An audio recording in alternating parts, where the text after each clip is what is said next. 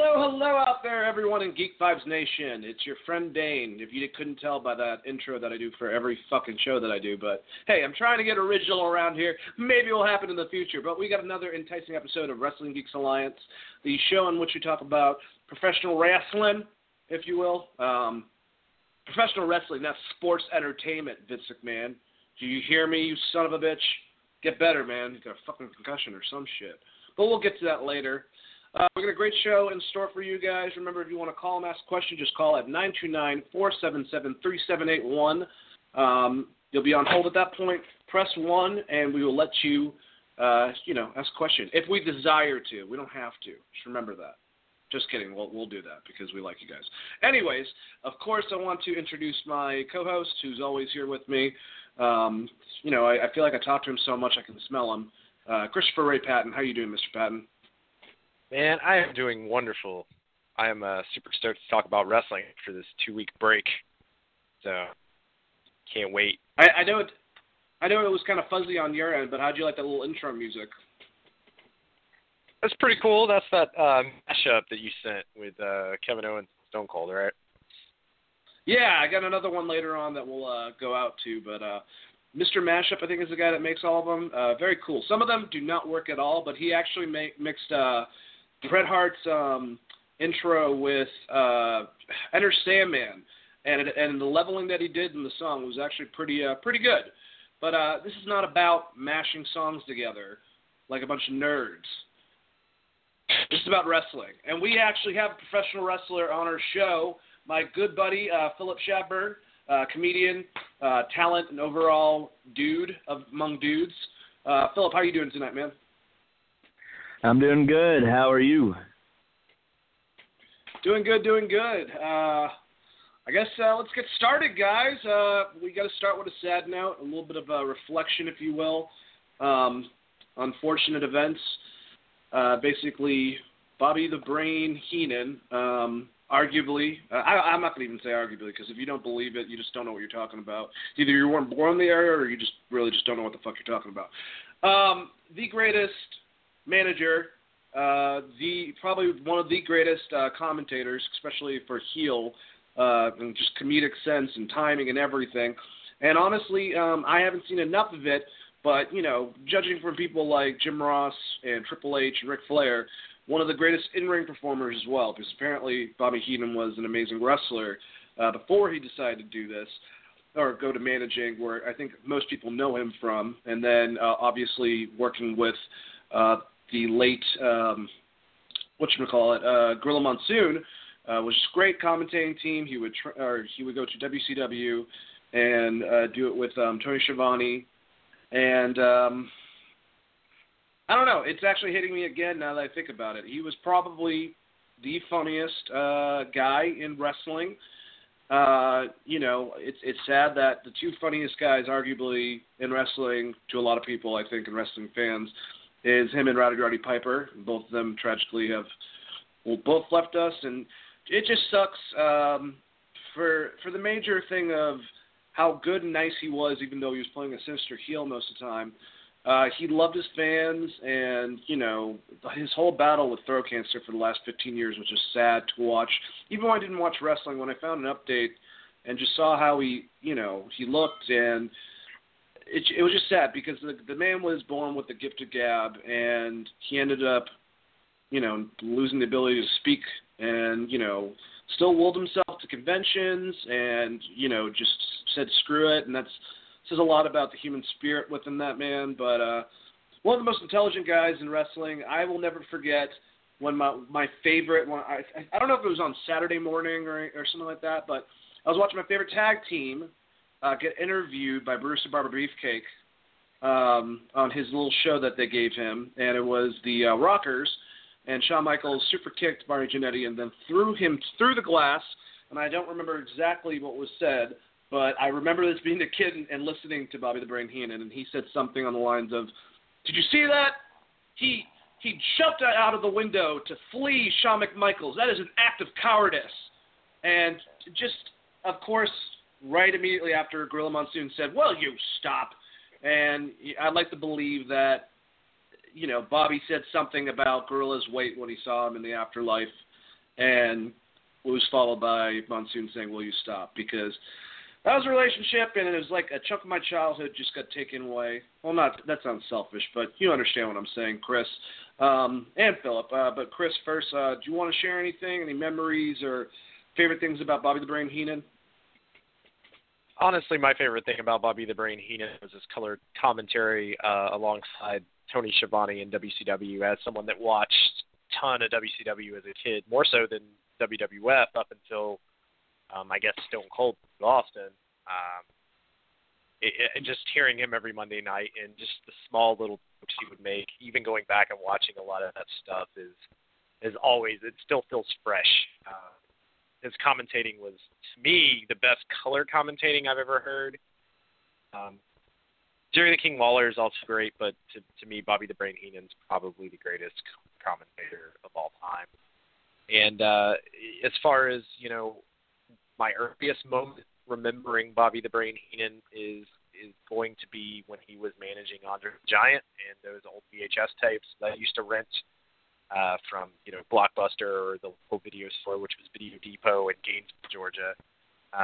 So, I had an opportunity to meet him in 2012 at Legends of Wrestling, NWA Legends of Wrestling. He was super nice, and it's sad to see that he passed on and transitioned through this tough time. But all around, just one of the greatest commentators, definitely a great manager. I didn't have as much experience watching him managing outside of the Andre the Giant stint that he had, just mainly because I didn't keep up with WWF as much as I would have during that time period. I was bigger into WCW, so but definitely always one of my favorite color commentators because of his time in WCW, specifically leading up to Bash at the Beach with NWO. A lot of that stuff was just really, really great. Yeah, and I mean, I completely understand. Obviously, we've talked about this before. I'm from Boston, so WWF was watched by my dad, and he actually, and probably shouldn't have done this, and I don't want the police to go after him, but he used to record all the pay-per-views, and I watched him like a million times. I do remember watching Hulk Hogan slam Andre the Giant. I was really little. I had to have been like 4 years old, 5 years old maybe, but I remember that. But he was in charge of all the great heel talent. Haku, Ric Flair when he finally came to WWF, Mr. Perfect, obviously Andre the Giant, King Kong Bundy. So he was like Hulk Hogan's worst villain, his Lex Luthor, if you will, not Luger, was Bobby the Brain Heenan for the most part. And then just to see him become a commentator. But anyways, Philip, do you want to say anything about the Brain? Any memories or anything like that? Yeah, a memory. It was when he was about to go to WCW and they were writing him off of Raw when I think there was Gorilla Monsoon like throwing him out, like throwing his bags and stuff, and like each week he would return to like try to sneak in, like he would be dressed like someone's grandma or like a rabbi and stuff. And to me, that guy was a natural comedian in a business that sometimes they take themselves a little bit too seriously, if you know what I mean. And that's I don't want to go long, but that's the memory I have. And of course, the Heenan stable and all that, and WCW with his commentary was great. He was a good smart ass. And that's what I want to say there. I got you, man. And yeah, he was a great smart ass, and I do remember that. I remember literally Gorilla Monsoon, who wasn't on TV as much then, because this is when everyone thought that he was the president, I think, before Shawn and Brett went against each other. But yeah, he literally took Bobby and, like, at the end threw him out and then took all this stuff and threw it out, and they actually milked it for a little while until Bobby left. But they did that I think it was his idea, which is even more hysterical. I also remember, I forgot the WrestleMania, but they had it in Vegas outside. It was probably one of the worst outcomes for the event because that's the one where Hulk Hogan decided to take on Yokozuna real quick out of nowhere. Oh, yeah. To get his last little stint of glory. Yeah, in the WWF. His little right at the end, his eye was all fucked up and messed up. I think he got in a bar fight. I don't remember exactly, but the point being, at the beginning, they introduced everyone and they put Bobby the Brain Heenan the opposite way on a camel and set them out there, and he was freaking out the whole entire time. Just hilarious. Yeah. And the man was very gifted at both being a heel and also being hilarious. And he knew how to turn on dramatic effect and also comedic effect very, very well. Yeah. I was thinking about it today. And modern wrestling, I guess someone would probably think that I'm about to say like Corey Graves, just because he's a heel commentator. He doesn't remind me of Bobby and the way that he can just come back and the anger, the aggression, and also turn on the humor part. I would actually say The Miz, honestly, lots of stuff, because I know that he basically gets his lines and he goes whatever, he knows the points, and he just goes out there for the most part. Yeah. He's not like Roman Reigns, where you can tell Roman's been reading this in the back right before he freaking came out. He's been line reading, yeah. Yeah, and I The Miz, the way that he directs stuff, especially like there was a great video where Bobby the Brain Heenan came back with King Kong Bundy, and Mean Gene goes to talk to him, and he goes, I had something I wanted to ask you, and he goes, oh, did you? And he grabs his mic, and he goes, well, I don't care, so you get out of here, and like kicks Mean Gene Okerlund out of the interview section. Stuff like that I do see Miz-ish, but yeah, we'll never see someone like that, and someone that's able to bring comedy, like I said, and be that good of a heel, and from what a lot of people say, a great in-ring entertainer as well. Kudos to you, Bobby the Brain Heenan. I'm going to do a moment of silence real quick. We'll just pause for a couple seconds, and then we'll go into the first topic tonight.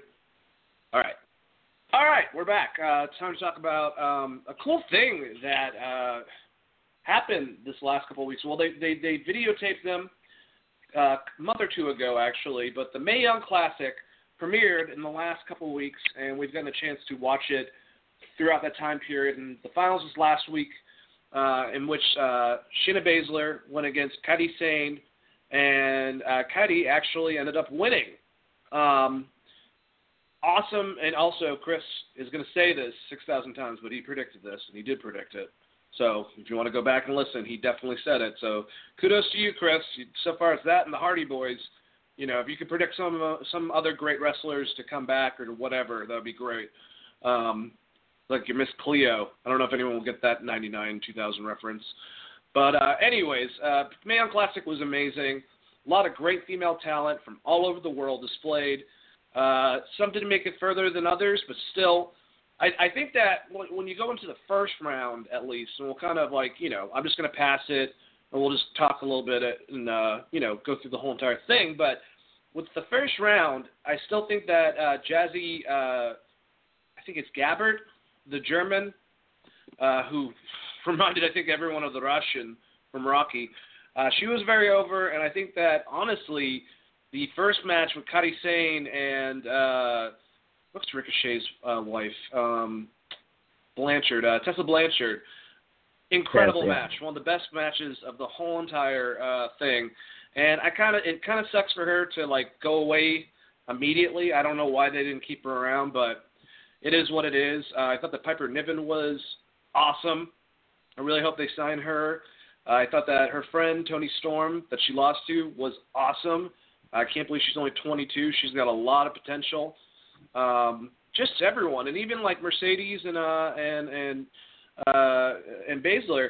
A lot of people were just dogging on them because they do, obviously, Josh Barnett taught Shayna the whole MMA kind of style that's mixed in with professional wrestling, that exact style that he's teaching, and a lot of wrestlers are using that, and they'll dog on them. It's like their job is not to do high flying shit.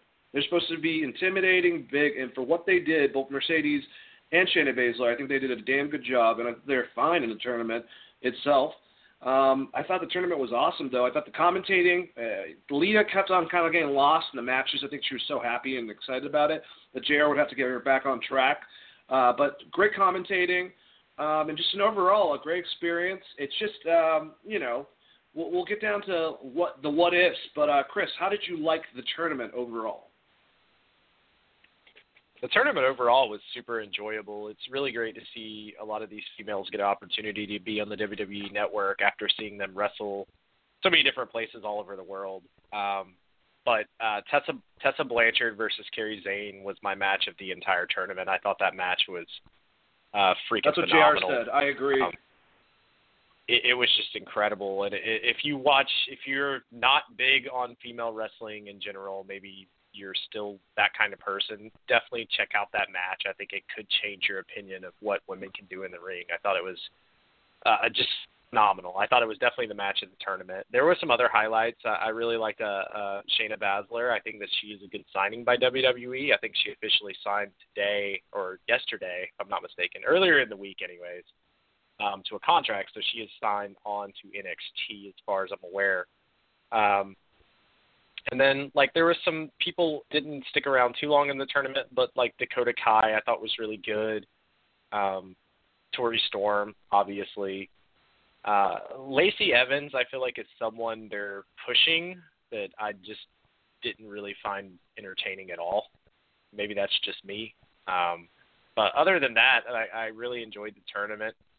And, I mean, it was a lot of fun. It's just something different to watch, and I thought it was presented very well. I thought the announcing was good. It was nice to have a female commentator for these female matches, especially someone with the respect that has in the business. So, overall, man, it was super enjoyable. And I recommend, if you're a wrestling fan, definitely check it out. And if you don't feel like you want to watch all of it, at the very least, check out, Blanchard versus Kairi Sane. It was flipping amazing. And also, I totally called the winner. Told you he was going to say it. Yeah, and I would agree. I would definitely, I hate to say this, but any Kairi Sane fight or match within there was the good matches. I mean, there were a lot of good matches outside of that, but I'm just saying if you want to get to, like, some of the best ones performed, either just because, like, Dakota Kai, the one between the two of them, that was a great match. She's a good wrestler, man, and she worked with a lot of good talent, too, at the same time. Philip, did you get a chance to watch any of the tournament? I didn't get a chance to watch any of it, but I've kept up with highlights and stuff to know enough. But I think it's cool that they come up with these different tournaments and stuff. Like they had the UK thing, the Cruiserweight, and now the women's thing. They could do a lot more with that kind of thing each I don't know, whenever they come out with it. Yeah, definitely. And that's actually, that kind of leads into what I was going to go into anyways, is that the one thing that it has in common with, those other two tournaments you were just talking about. Those other two tournaments, one's supposed to be in the works, but I don't know why WWE, if they work with Progress Wrestling over in England anyway, doesn't just try to televise their stuff and do like a joint effort, probably because they want everything themselves. I have no idea, but there's supposed to be, and even Jim Ross who's supposed to commentate for it, he has no idea if it's going to happen, a UK show coming out, but, you look at the Cruiserweight with 205 Live, and they're only doing well now because they made Enzo Amore, who's not even that much of a Cruiserweight wrestler, if you will, or wrestler in general, join the whole entire thing. But with the women's, it might be different. I don't know. It's a concept. Should there be a women's wrestling show from WWE? One problem it does is it secludes the interaction between the talent and stuff like that. But at the same time, how many days are you going to try to do it? Are you going to do like main title and then like a lightweight title and then a tag team title or something? It doesn't seem, unless you actually took all the women out of their, and some of them are huge draws. You can see that SmackDown and Raw have no problem doing now main events with, like, if Charlotte's involved or Sasha. Austin's going to be the same concept. If you took the women and made their own wrestling show, why would they be on any of the other main shows? They'd all have to be on one, and I don't know if that would make sense for them to do that, like just to take them all away. I don't know if 205 was the smartest idea. I think this is a more moneymaker that people would watch it more so than 205 Live, but you're still taking those talents and taking them away for it. It would definitely it can't be a network exclusive at that point because you're kind of wasting certain people and opportunities with Charlotte, like I said. Chris, what do you think about all this concept yourself? I think having a separate show is probably a bad idea. I would say getting more females involved in NXT, even if you're bringing them in for like month periods at a time, booking-wise, is smarter than having a separate show. And the reason I say that is because you're splitting your audience a lot. Say you have a family like with little girls that watch only Raw. Now you're splitting it to a separate show that the husband might not be interested in. I feel like at some point, it is female wrestling, and there is still negative connotations around that, unfortunately. Give it its own show, I think it might end up in the same realm as 205, where it gets kind of especially because, like you said, I don't think that they're going to take like someone like Charlotte completely out of the main roster, just because she is a draw. And she's more of a draw than some of the men that are on that roster. So to me, it just financially wouldn't make sense. I would say building NXT up, maybe moving that to a longer show that incorporates more female wrestling is probably a better idea than creating a separate show. Because I think it'll get more views for NXT. And you can always move your talent. You can have someone from the main roster wrestle on NXT. There's no reason why you can't do that. And I don't know why they haven't done that more with some of the other talent they have.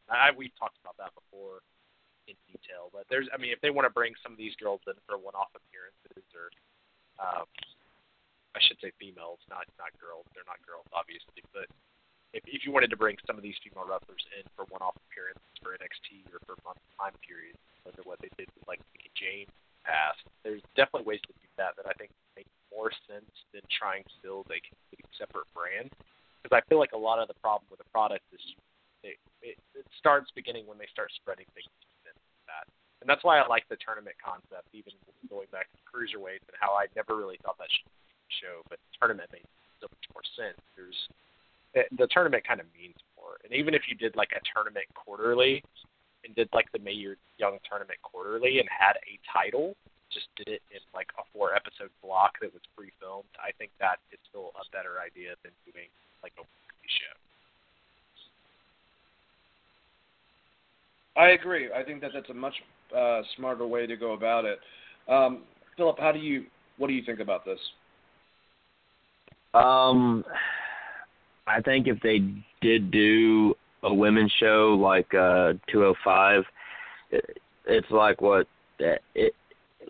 it would just be the same shit, and people would check it out for maybe a couple episodes and then go, all right, I get it, I don't care, and then they'll go back to Raw and SmackDown. Yeah, I mean that's the thing that you'd have to worry about with something like that. I don't know. It's crazy. One thing I guess we should talk about too that was in the whole entire tournament. They had this angle going that we've been hearing about that seems like they're going to be going full speed. It's scheduled. I think maybe it's just a rumor at this point. I'm pretty sure it's confirmed that they're going to be doing something at Survivor Series, and it was an interaction, an altercation, if you will, between the 4 horsewomen of MMA, who include Shayna Baszler and Ronda Rousey, some girl from MMA, and 2 others. I forgot what their names are. I know one of them is actually Roderick Strong's wife, and then also the WWE 4 horsewomen between Charlotte, Sasha, Bayley, and who's the other person I'm forgetting? Becky Lynch. Becky Lynch. Yeah, so we saw this go down, and man, I'm telling you, I swear people just don't understand the concept of money to be made. I think we've talked about it at length again, but so many people are worried that Ronda Rousey is going to take all the female wrestlers' spotlight, and they don't fucking realize, at least to me, and maybe I could be wrong, that if anything, she's highlighting the spotlight that's already there on the women's division as a whole. And if anything, that will help things out no matter what going forward. So if you really like these female wrestlers, this is only going to be good. If you think they're going to give her the fucking women's title like that, I don't think that's going to happen. If she's even there long enough to be able to win that, I think she'd be a good champion. I think they would treat her like a Brock Lesnar of sorts. But, you know, let that happen naturally and judge it. Then don't freak the fuck out and say that the women's division is going to get screwed because Ronda Rousey might be coming into it in some way, shape, or form, whether it's a Survivor Series and then her and Charlotte have a follow-up at Mania, which is the rumored concept going around now. If that happens, that can only be good. I don't know which way to say it. The only way that I could say that would be bad is if Charlotte has the title and she loses to Ronda Rousey. That wouldn't be a good outcome for WrestleMania. And who knows? Maybe they're going to try to do it. But, you know, I don't give WWE much benefit of the doubt, and I don't think they would have that much of a long-term concept, but I think that they have their senses about them of what they would do with Ronda Rousey, and I don't think that them interacting with her is bad for fucking business whatsoever. You know, you're going to have to get over it. We have Erica Weeb coming in, and she's an ex-Olympian from Canada for wrestling. She's been training over at the Performance Center. I don't think she's signed completely, but they just signed the girl who won American Ninja Warrior. I forgot what her name is. She's small. She's a badass, but they also signed her. There's going to be other people that are going to come into the women's division. We want a lot of different styles and people from different – you don't have to just come from wrestling. You know, all it's going to do is brighten the division and build it. But I don't know. Maybe I'm looking at it a different way. Philip, how do you feel about that? Well, I totally 100% agree with you. It's the marks get angry when someone outside of wrestling comes into wrestling, and to me, it's fucking entertainment. Let's see how it goes. If it goes great, then good. If it goes bad, then oh well, that's something else to bitch about. You know what I mean? Absolutely. I mean, I don't know, man. And you're right. It is usually the marks. Man, my headphones keep on cutting out. I apologize, guys. Hello. Smart. But yeah, Philip. Is it the marks or is it the quote unquote smart marks that are like this? Because it's the smart. It's like I think it's the smart. So the marks are probably excited about it because they also watch like MMA, so they're like, oh shit. But I think with the smarts, they're like, that's not wrestling. This is stupid. Let's keep it mid-south. No. Things change, and sometimes they suck, and sometimes they're good. It's like politics. You're going to get 4 shitty years. You might get 4 good years. Just fucking deal with it. Pay your taxes, even though they're bullshit. Philip, love it. Chris, how do you feel? I mean, we've talked about this on the show before, and I still feel, the same way as I felt before. I think it's smart for business. I feel like that name value alone is still a big draw, and as long as she can figure out what she's doing in the ring and can work a simple match, I still think it can make sense. She can still build Ronda Rousey up as a huge monster, and even if it's just setting up a 4-way and then down the line a match with Charlotte, even if she ends up beating Charlotte, it's not the worst thing in the world if they have someone like Asuka who they want to put over. It just depends on where they're going with it and what they actually want to do. If the end goal is to make Asuka the undefeated monster and keep her that way for a long period of time, having her beat someone like Ronda Rousey after Ronda Rousey beats Charlotte and beats Sasha or so on and so forth is just going to make her look stronger. I think Ronda gives a rub to the entire women's division because she is the name value alone is still bigger than anyone that's in women's wrestling, maybe outside of Charlotte Flair. And I think Charlotte Flair gets a rub just because her last name is Flair. Yeah, absolutely. It's not bad for business. Anytime you're drawing attention in the way that they're drawing attention, where you have Fox Sports talking about the fact that this might be a possibility, on the UFC network, they're talking about the fact this might be a possibility. Those are all outlooks outside of wrestling fans that are garnering attention. At the end of the day, I mean, that was the spectacle of WrestleMania to begin with, is to get people who don't watch wrestling to watch wrestling by getting these celebrities involved and these other athletes involved, such as Muhammad Ali or Cyndi Lauper in the 80s. Like Lawrence as Taylor. long as there's an end to what they're trying to do, I have absolutely no problem with it. what I don't want to see, and what I think most people's fear is you end up with a situation where you have Ronda Rousey have the title, and then she's never on TV, similar to Brock Lesnar, which they've done better about as of late, but it's still, that's kind of the, what's in everyone's craw is the fact that the title's been off TV for so long. And they see Brock Lesnar, and Ronda Rousey is also from UFC, and that's immediately what they see and what they think. I don't think it'll be that kind of thing at matches, and I just don't ever see Ronda Rousey being a full-time wrestler. So I would think it'd be a couple of big, maybe a quick run, and probably not even a title, more just like she has an undefeated streak leading up to whoever beats her, and that gives someone like a real big push. That would be the way I would book it, but we've talked about this on plenty of other shows, so I don't want to beat a dead horse, but it's definitely not bad for business. That the name recognition alone, and the fact that you have 4 horsemen versus 4 horsemen type deal, and possibly getting Ric Flair involved. There's a ton of stuff that they can do to make that work, where it's going to make more people want to see it than not see it. So even if there's the one wrestling fan who's already a huge wrestling fan gets upset because Ronda Rousey's there, it's not aimed at them to begin with. It's aimed at people who aren't wrestling fans, or who might not ever watch a wrestling pay-per-view outside of someone like Ronda Rousey showing up. And that's who they're looking for. I agree. No, and I agree with you too. I just think that, some of those fans need to quit pouting and fucking, I don't know, go out and just take a nap or some shit. I don't have time for you. You guys annoy the shit out of me. Take a nap. You'll be fine. Well, I've told Chris I need to quit going in the comment section on Facebook on WWE's personal page on any of their updates, because some of the people on there, I'm like, I don't know how you breathe, like, with some of the shit that you're saying.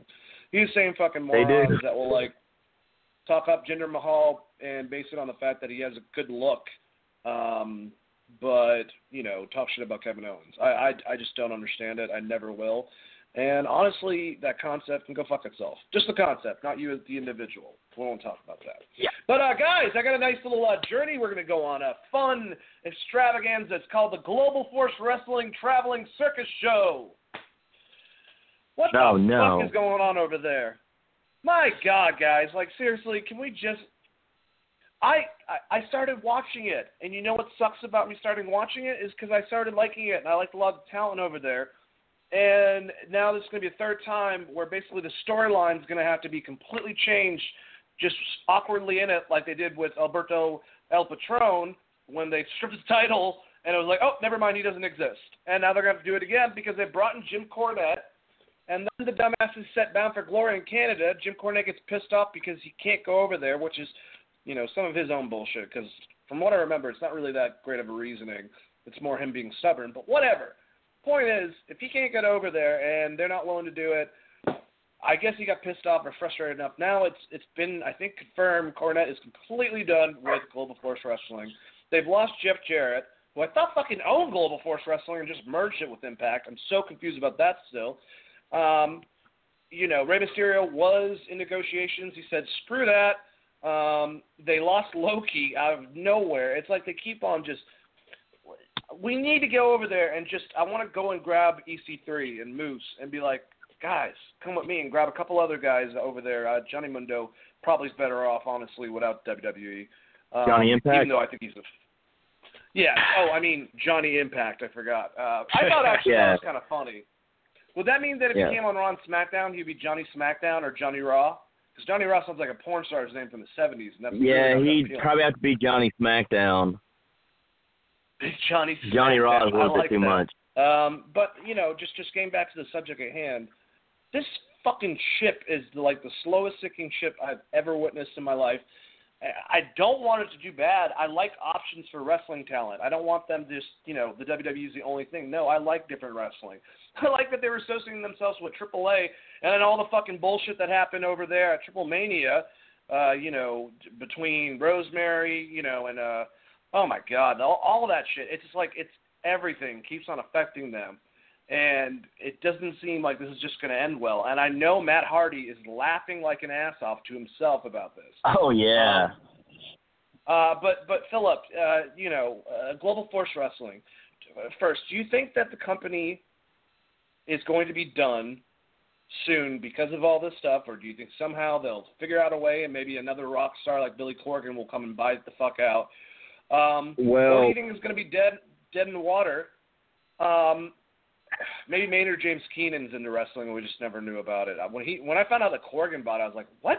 It's like, all right, well, that's kind of cool, but Corgan. Sucks for him. And then he bought out NWA, but, hopefully he'll try to get that going better than fucking TNA. Dixie Carter fucked him over on that whole entire thing. But just basically, is it fucked? Let me just throw it to you on that one. And wrestlers, so they get a chance to ask you last week, would you like to see in certain other places if it does go down? Because I want to see a lot of these guys obviously excel outside of it,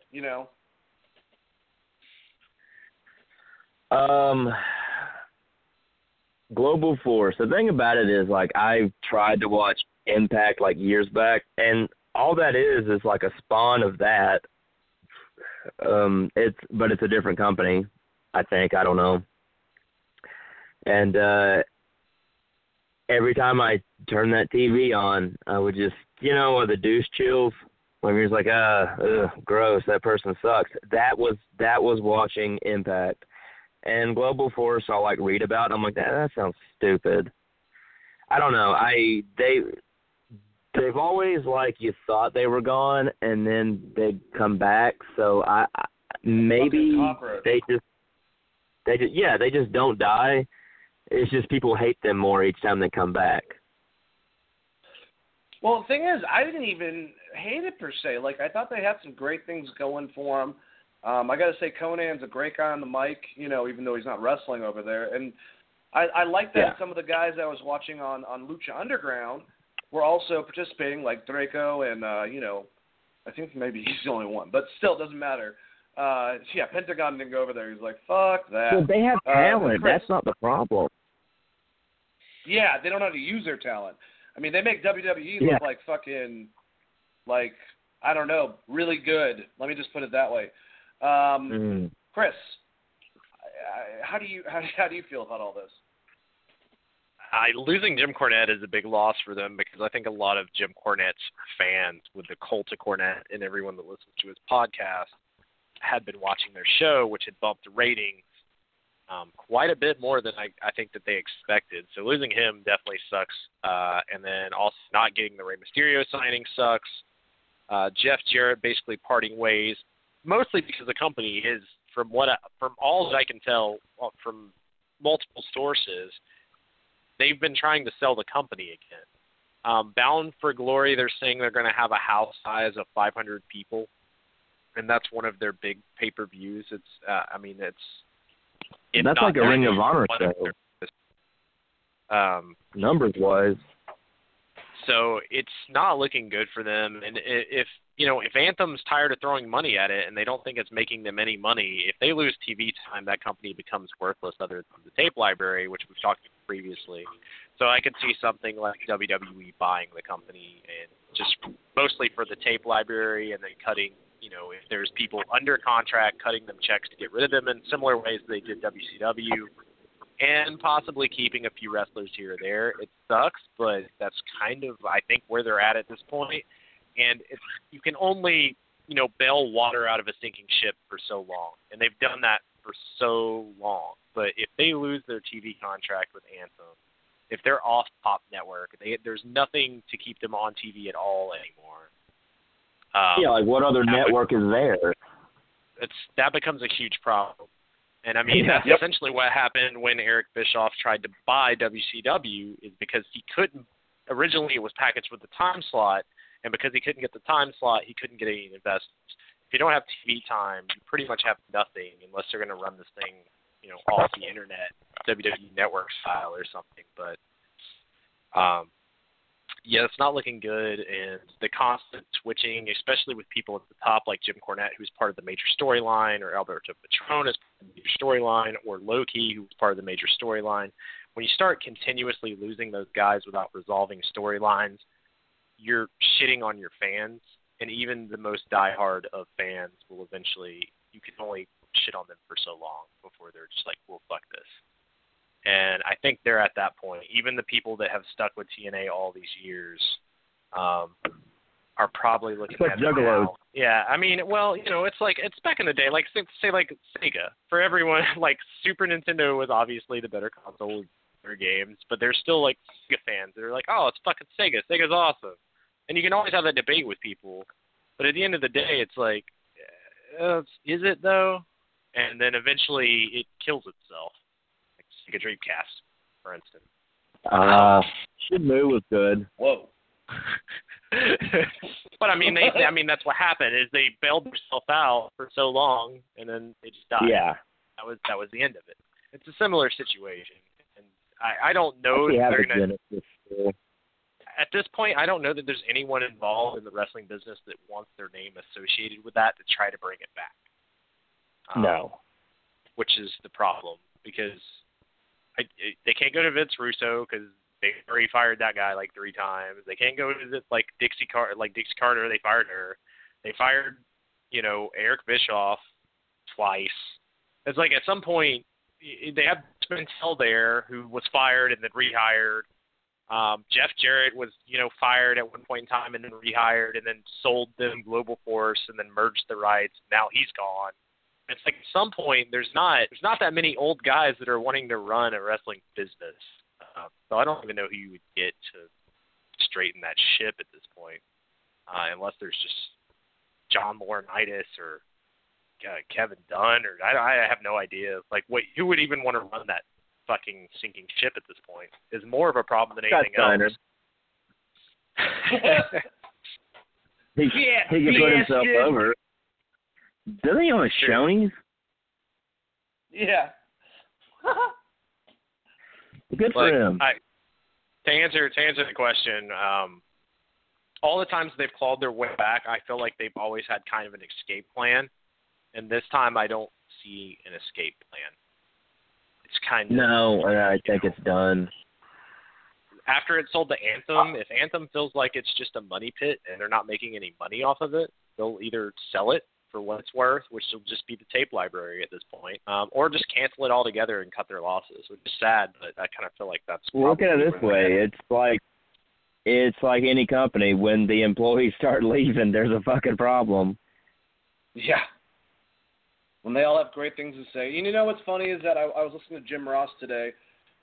He had his little tribute show, and he had Shivani, and he had Mean Gene, but he ended it with Greg Helms, and I think...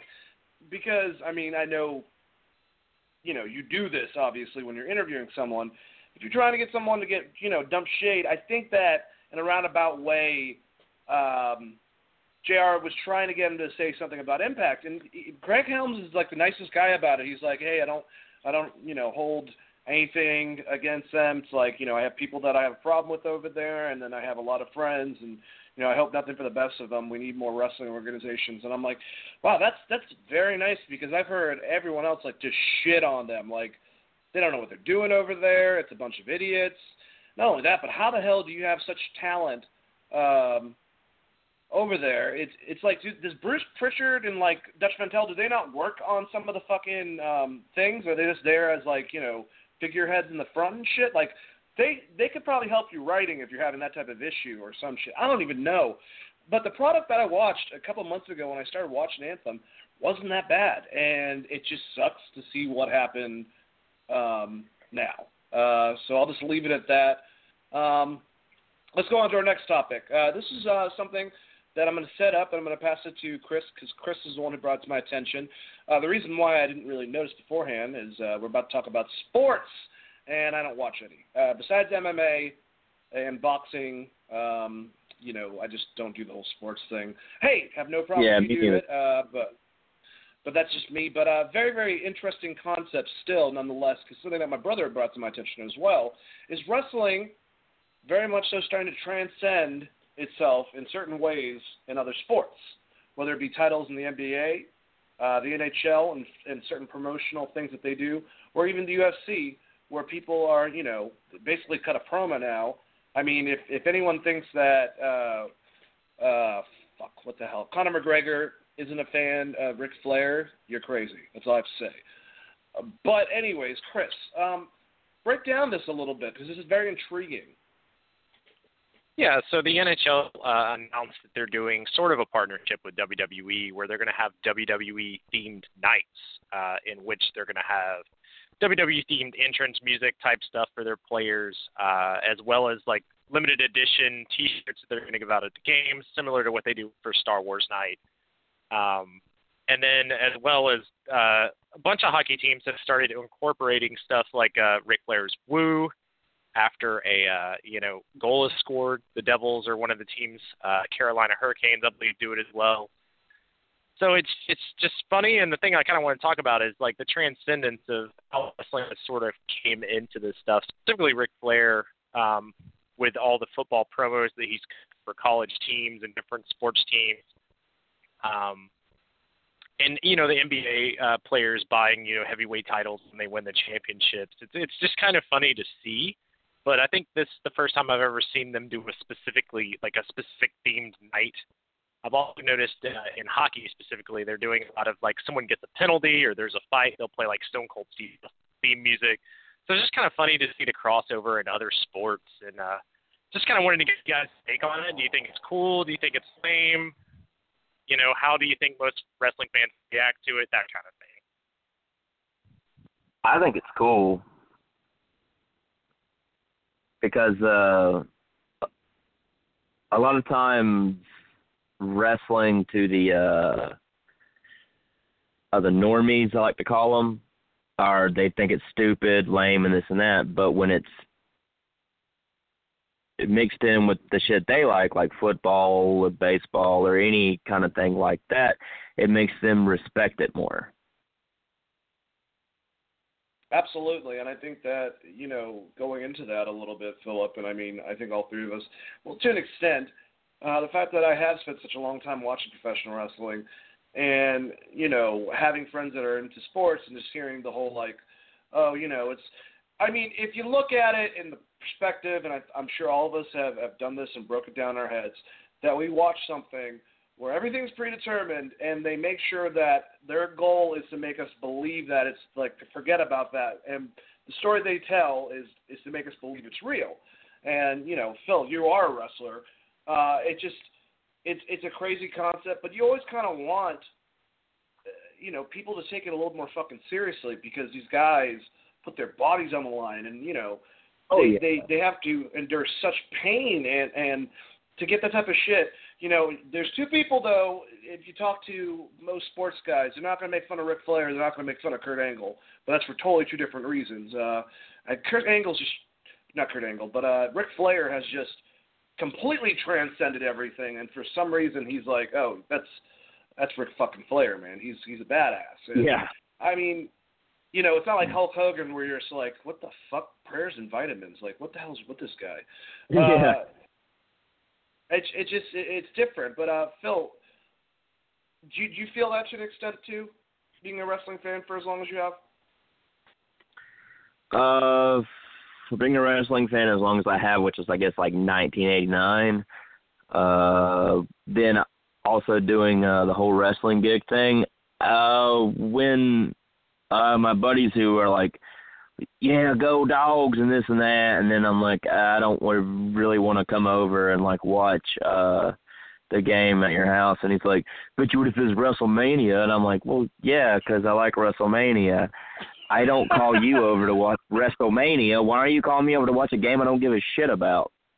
But yeah, there's a lot of people like that, but it's like some will understand and some won't. You just kind of go, well, I'm doing my thing, so it's whatever. It's still popular. It's put into all the shit you read. You're like, oh, Ric Flair's cool because he likes the Falcons. All right, well, now you like Ric Flair. I liked him for other reasons, but whatever. At least there's some level of respect and knowledge towards the concept. As someone that's both a wrestling fan and a football and hockey fan for the most part, it's at the professional level. I'm not really a college sports fan, but I just think it's kind of neat to see players get more out there and teams get more out there and be like, look, this is cool too. For a long time, it kind of seemed like, especially growing up, if you were a huge wrestling fan, even if you liked other sports, you would still get criticized for being a wrestling fan. And I still feel like, there'll always be kind of a stigma around wrestling. So it's, Think I of think telling it's a girl good. that you're a wrestler. So it's like, oh, like college. I'm like, no, like pro stuff. They're like, that's lame and fake. And I'm like, well, you know what? Screw you. I don't care anymore. So is your boobs. So Yeah.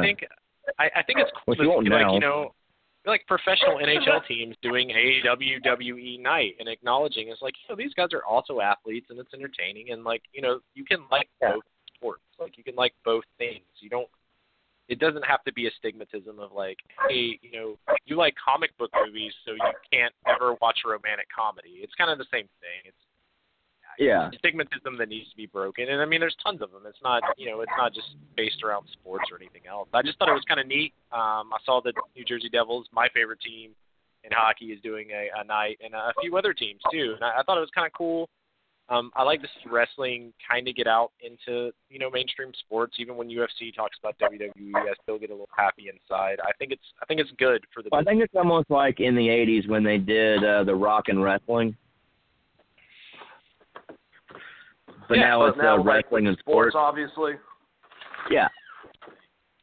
And, you know, and from what I can tell, it's not like WWE is pushing this out there. It's more like, you know, the woo thing in hockey is kind of like almost every team plays woo after they score a goal now, or at least I know like 8 teams that do specifically, and the wrestling theme songs are starting to come into play. You can kind of tell that there's like a little bit of love there that I'm kind of glad is getting shown, and hopefully, you know, if it doesn't draw anyone in to watch wrestling, maybe it'll, you know, make them just take a step back and go, well, maybe I shouldn't shit on this so hard, especially because my team is bumping this professional wrestler, and we'll see. It's just kind of weird because there was such a stigmatism for so long about like real professional sports versus, you know, pro wrestling.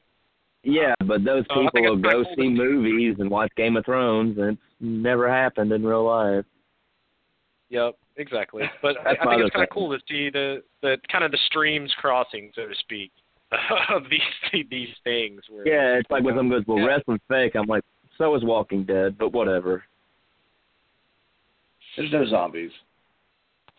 I get what you're saying, Chris, and I do agree with you. I think that is actually pretty cool that you see that happening. And the more it happens, I mean, I hate to tell all the fucking haters, but there's a lot of the athletes that are playing those things that are wrestling fans. So eat a dick. Yeah. That's all I got to say. I mean, Aaron Rodgers? That's really... Exactly. I mean, or half your MMA fighters, the guys that watch MMA might talk shit about professional wrestling, but the guys that are actually competing in the ring, a lot of them are professional wrestling fans. They have friends that do professional wrestling. That's like a normal, you know, you go into boxing, you go into MMA, you go into wrestling. It's kind of like a grouped concept. So just the haters are going to hate, and it is cool to see, you know, like you were saying, like the woo chants and just everything like that. That's awesome. It's you know, wrestling's pretty fucking fun. I love it because you get to watch people do some badass shit, and they're basically superheroes and supervillains. I mean, it's the greatest sport comic for stoners. fan thing. Oh, or comic fan. I don't mean stoners. That's not what I meant. Anyways, let's go to the next subject. Did either one of you guys have anything to say last? Chris? I'm good. No, I mean, mine was just more, like I said, I think it's kind of cool to see the stigmatism break down a little bit, and it's going to be interesting to see some of those games and how fans react. I'm kind of wanting to see the New Jersey Devils game and see if there's like 3,000 people that show up with wrestling shirts. Like, kind of just seeing that stuff is always kind of creative, and it's neat to see it cross over a little bit.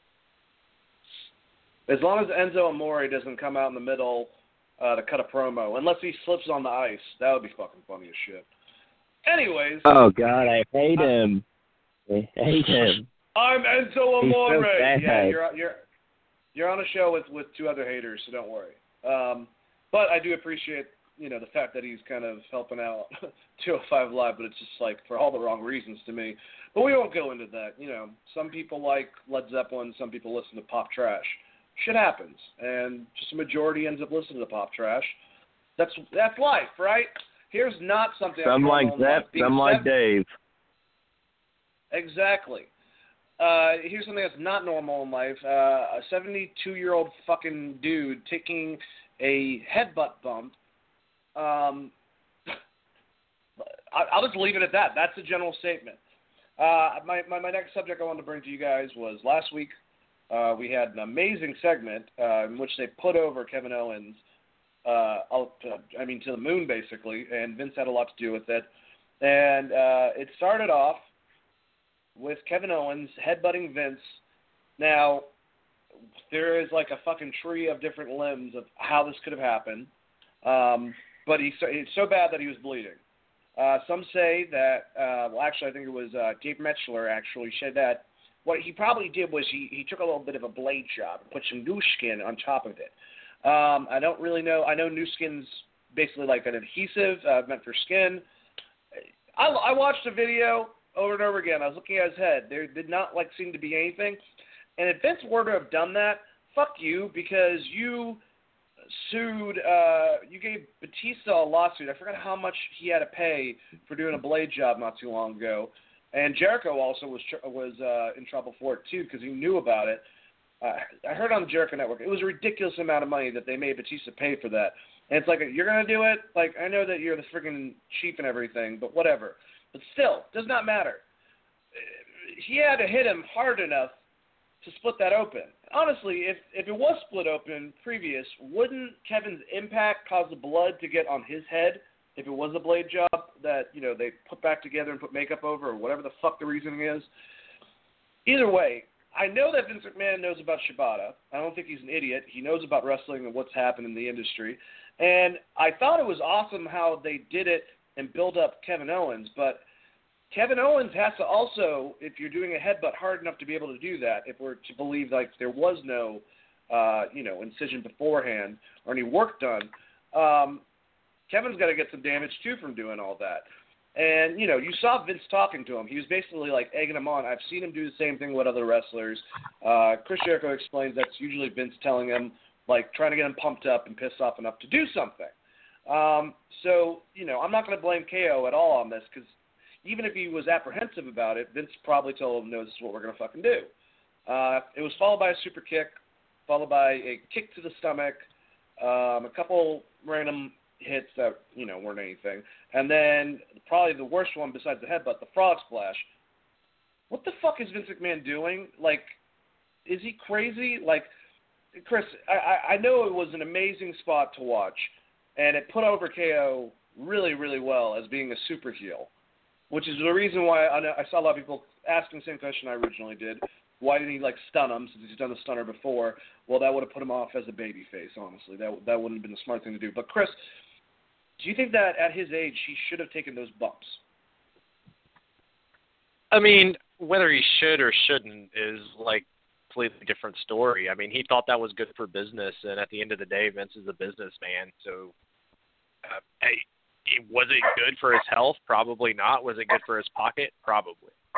I feel like making Kevin Owens your massive heel or your massive face, depending on how they revolve the storyline, is smart business. He's the best person on the SmackDown roster, maybe with the exception of AJ Styles. And I feel like he's a kind of a guy you can plug in anywhere. My only problem with this is where it's leading to, which is Shane McMahon versus Kevin Owens, which I just don't give two shits about. I do say that it did kind of seem like there was supposed to be more there. I know Meltzer said the original plan was he was supposed to be really, really busted open. So I'm not sure if they gimmicked it in some way where it was supposed to be a lot more blood and Kevin only got a little bit or what. It was still brutal to see someone take a straight headbutt like that, especially after, Shibata and what basically he did to himself. I thought Kevin Owens did a good job of not giving a shit in the angle and just continuing to do what he was supposed to do. I do know that Vince is actually fine. There is no actual, as far as I can tell, there's no actual concussion or anything like that. In the storyline, they're playing that Vince is having memory problems, that there's the concussion stuff. But from everything I've read and seen, it seems like he planned to do this. They went out there and did what they wanted to do. Whether it's smart for someone that's 72 to do that, that's debatable. I mean, Terry Funk just wrestled two full matches a couple of weeks ago. And he's very good point. So, I don't know that you can take that worker out of Vince McMahon if he thinks it's something that's going to help business and help his business grow. He's going to do it. And, one thing a lot of wrestlers have said about Vince McMahon is he said it a ton of times. He's not going to ask someone to do something that he wouldn't do. And for him to go out and do something like this, it's kind of, it just shows that he still has those fucking giant cojones they used to talk about all the time. Cojones. Early 2000s. I do think it's kind of dumb at his age to be doing something like that. I think it would have made more sense to do this with, like Shane McMahon or Triple H, or, doing it with Triple H would have even made more sense to me, because Triple H is a wrestler and is still younger, and he also. I didn't want to get hit in the head. He picked Kevin Owens to be his champion, so for Kevin Owens to do a hit with him, it would be even more of a heel move to me. And then also you could have played it up where Triple H literally had post-concussion syndrome and couldn't wrestle. If you wanted to play into that storyline, almost like a Daniel Bryan type thing, or like, I don't know how they would do it, but I think that would have made more sense. Vince being off TV for so long and taking the spot, it's kind of weird because you're making Vince McMahon a sympathetic character, which Vince McMahon is like he's a reverse Austin. Yeah, he's the most evil person of all time, based on all of wrestling that I've watched for the past 20 years. So, fuck if I know what's going on, but that was the weird part to me. But yeah, I agree. The bump was kind of scary, but I feel like they pulled it off. Everything seems to be okay. So it's one of those things where it's like, yeah, well, that fucking happened. Not much you can do about it. I think it elevated Kevin Owens, and Kevin Owens was definitely fucking trending on Twitter afterwards, so that's good for business at least. Yeah, I mean, I agree with you. I think a lot of what you just said makes a lot of sense. Philip, how do you feel about Vince McMahon taking a headbutt like that at his age, especially if we're to say that it was hard way? I don't know for sure if it was the hard way, but either way, it's pretty fucking cool. He knows what he's doing. He's wrestled before. He's been in the business for how many years? So I'm sure everything went through fine. So I don't know. I don't I guess a lot of people are kind of like, oh, he hit a old man. No. That's a very tough old man. Vince made him do that. Yeah. Oh, yeah, like he's probably like, so what I want you to do is I want you to headbutt me as hard as you can, kid. And he's like, I don't know if I can do that. I don't know. I don't want to hurt you, because he's French-Canadian. Yeah. But yeah, okay, I'll do it. It's not so much that, Phil. It's should Vince McMahon be making decisions to do that? Like, I mean, does he know? Guys, I mean, I hate to say this, but this thing called Alzheimer's and, like, the things that you can do to your brain, how that impacts you at such an old age. I mean, holy shit. I don't know. Maybe it was Triple H's idea because he's trying to get Vince out of the way. I have no idea. Maybe that's his last thing to do. Is like, it's take a headbutt. Oh, I would also say this. Give me I a don't headbutt, think this would have been as big of an uproar if the Shibata injury didn't happen. Yeah, true.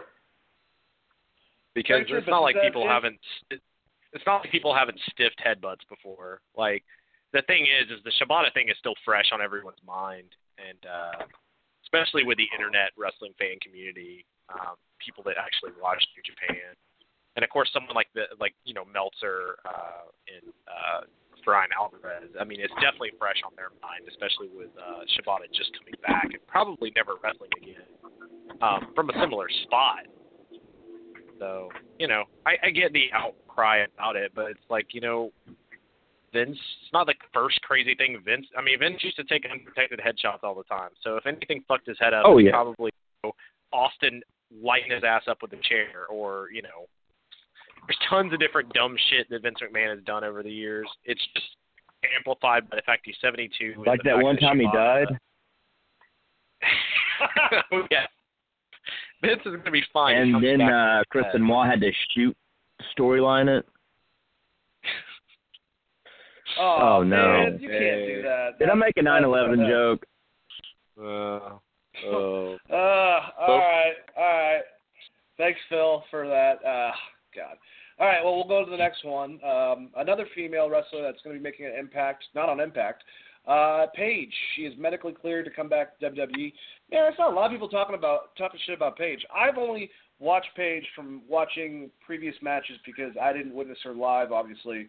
She started her injury, I think, right before I started watching again. So I don't know that much about her, but when I watched her in the past, she's a damn good in-ring wrestler, and if she's getting her shit back to, her shit together, she's going to be another great person to do absolutely nothing with on Raw or SmackDown while they give the title to whoever the fuck. But, if we're about to be positive about this, she could be an also great in-ring hand with the women's division by itself. Chris, are you excited to see Paige back? Yes, but I would definitely put her on NXT where it's taped, and you can control whether or not her and Alberto Del Rio are going to get into a fight, so you're not fucking with your live TV.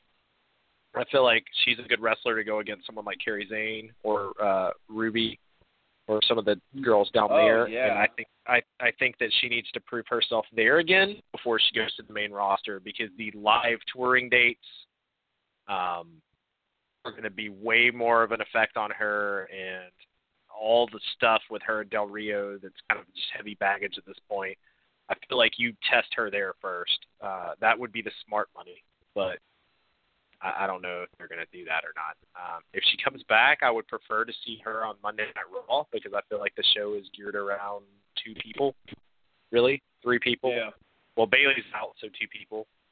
And I feel like that she would be a good person to kind of throw in there and shake shit up. I feel like the SmackDown women's roster is actually pretty good, and they've built characters, and those girls have gotten wins. And Charlotte just came back, and Becky Lynch is still there, and Natalia for the veteran of the locker room. I think that's fine. And then you have Carmella, Carmella still has Money in the Bank, right? If I'm not mistaken.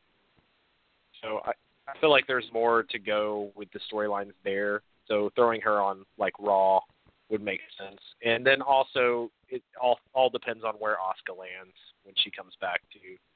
Because I feel like they're going to put, one on one and one on the other. So if they put Asuka on a Raw, which is the rumor, then you'll probably end up with Paige on SmackDown if they go that route. But from a business standpoint, to me, I want Paige to prove that she's not going to fuck it up. So I'm putting her on NXT where at least it's taped television. And you can always write your way around that shit as opposed to live TV. I like that. I could definitely see him doing something similar to that too, and that's a good way to be not judged. Well, I mean, you kind of got to be judgmental to an extent, but just make sure that she's progressing well. What do you think, Phil? I think a lot of people have kind of shit on her. I mean, she's young in her early 20s, and you're going to do crazy stuff. I think welcoming her back would be great, but I do agree with the NXT thing. Put her over there, let her do some work there to prove herself. That's what I think. I think the NXT thing would be the best thing for her to do, not put her on the main show right then. Give her a couple storylines on NXT, then send her back to Raw. A whole redemption thing, because she has to go on Raw, I think. Yeah, I agree. I could see them possibly sending her back down. I wish that it was a point where if you were to go back to NXT, that would be a bad thing. I wish that could be something that's not, accumulated, I guess, in fans' heads, if anything. But, someone like a Ty Dillinger, if put him back down to NXT, you're not doing anything with them. The Ascension, these guys were doing well in NXT. It just sucks that now they have to just be put in the background instead of just being used properly. But, okay. That's also the difference between the guys that run the shows. So Triple H's idea and concept in building these guys is completely different than Vince McMahon's way of, displaying their potential by just ignoring their past and just saying screw it and do whatever. I don't know. I hope Paige does well. I like her as an in-ring wrestler. I want to see more storylines involved with her. But I hate to say it, they have a legendary female wrestler that's been just completely in the fucking background with what's her name from ECW. Her and Trish had a really good. See, you guys don't even remember what the hell her name is because you forgot about her too. She was ECW? Are you talking about Mickie James? Thank you, Mickie James. Okay. Was she ECW? Mickie James, I think she don't was think ECW so. before she was.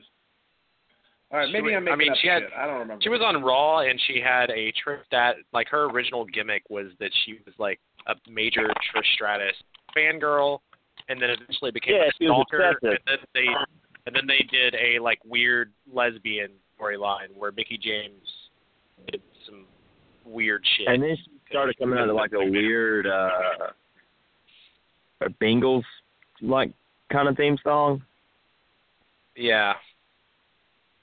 But, yeah. Maybe I first saw her on TNA. Maybe I'm thinking of that. She was on TNA. No, that's when she was hardcore country. Yeah, Mickie James was hardcore country, and she was on TNA, so that might be what you're thinking. Regardless, what the fuck is Mickie James doing? What the hell is Emma really doing? I know she's part of the women's match this Sunday, but I mean, it just seems like they have so many women, and they just don't have enough to do with them because there's only one title they're all going after, and then we see stupid four-way matches all the goddamn time. And we're building with so many amazing female wrestlers. I just wish that they would figure out what the fuck to do with them. I don't know. Kind of goes against what we were saying earlier and what I was saying, and agreeing with you guys that we don't need a female show. You have way too much damn talent. That I hope that page does well. That's what it really comes back down to. But we'll go into the next subject. Guys, this was random and out of nowhere. 2 weeks after Survivor Series, I think this is happening. Or maybe it's 2 weeks before. That's what it is. Starrcade is going to be SmackDown's pay-per-view for the month of November.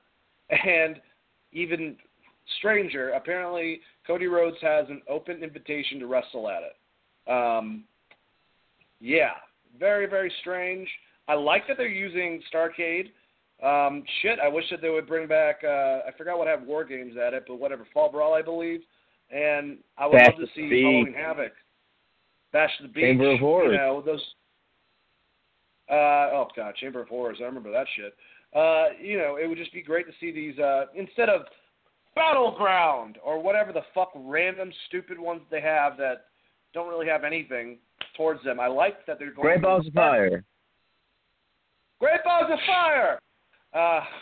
Chris, how do you feel about Starrcade returning, and do you think that Cody Rhodes will come and wrestle at it?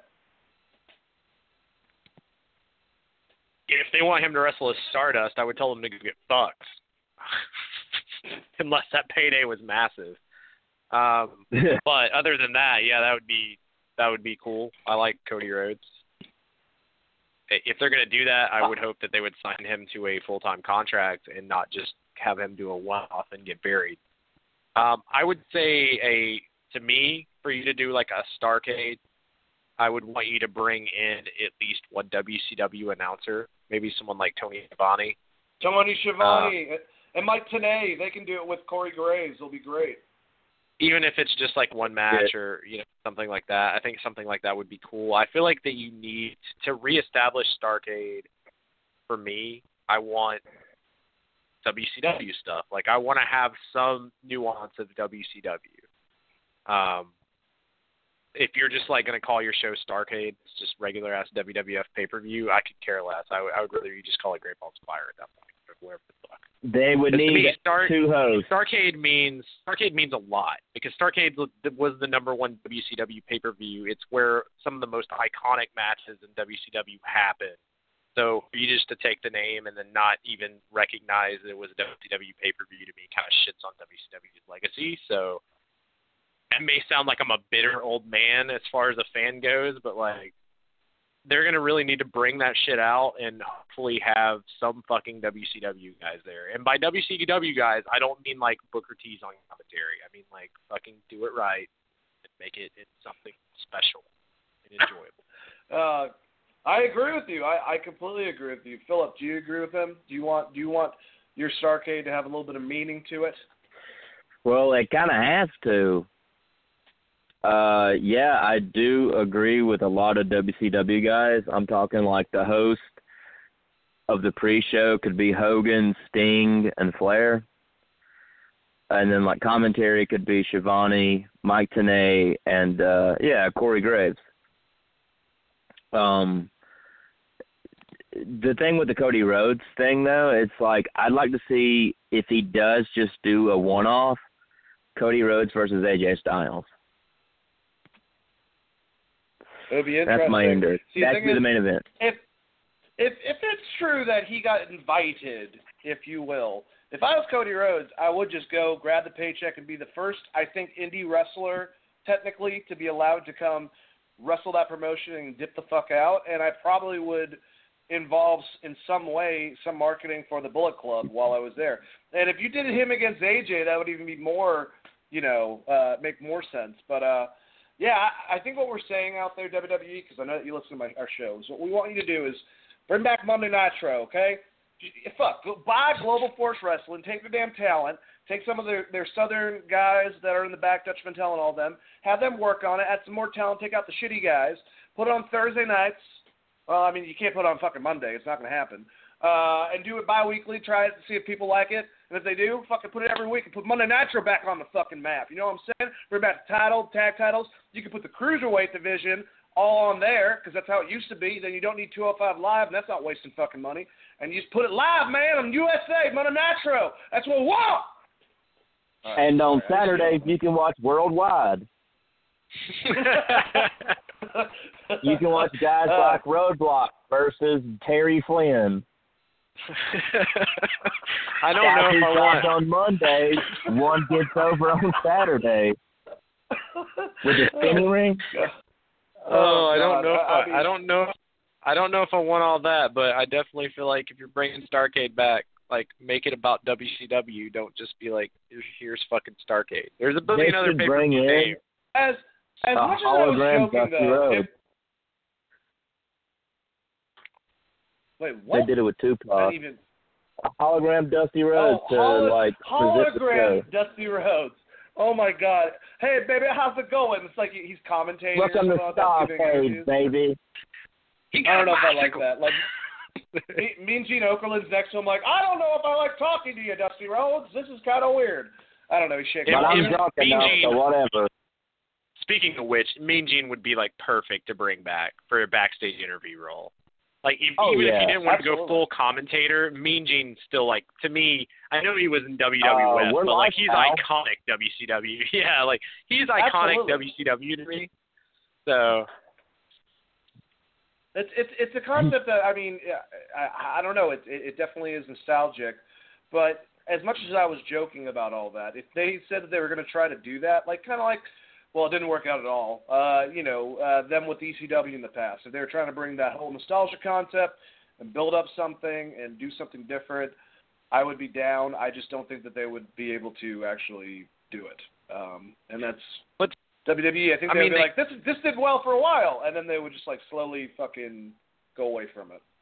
But see, what did work is they did One Night Stand. And you could totally do a WCW One Night Stand and not necessarily make it with where they're wrestling WCW people. You could just do it and just get the announcers and get like commentators and do like guest hosts like Hogan and like you said on the pre-show. There's tons of cool stuff that you can do with that. I just don't want them to name the pay-per-view Starrcade and then it be a fucking SmackDown pay-per-view where it's just a normal ass pay-per-view. It doesn't mean anything. Every talent from like 2000 WCW, and it just sucks. Like we got Lash LaRue and Lenny Lane. If you're talking about Shane Helms, AJ Styles, Elex Skipper, I'm down. But like if you're talking about like Sid with the fucked up ankle and shit, no, I don't really watch any of that. Kwee-Wee. What was the boy band that Greg Helms was in? Recount. Three count, man. Oh, 3 count. Evan Courageous. Shannon Moore. Wrestling was talented. Yeah, but Shannon Moore, him. Oh, God, their cruiserweights are always incredible. But anyways, let's go to the next subject. We got so many subjects. I don't know if we're actually going to get to Raw and SmackDown. Sorry, guys. We'll definitely go over No Mercy's card, though. I promise you that. We talked about the Young Bucks, I think, earlier. apparently, Young Bucks say that WWE superstars, they didn't name anyone in particular, have been asking them about life outside of the WWE.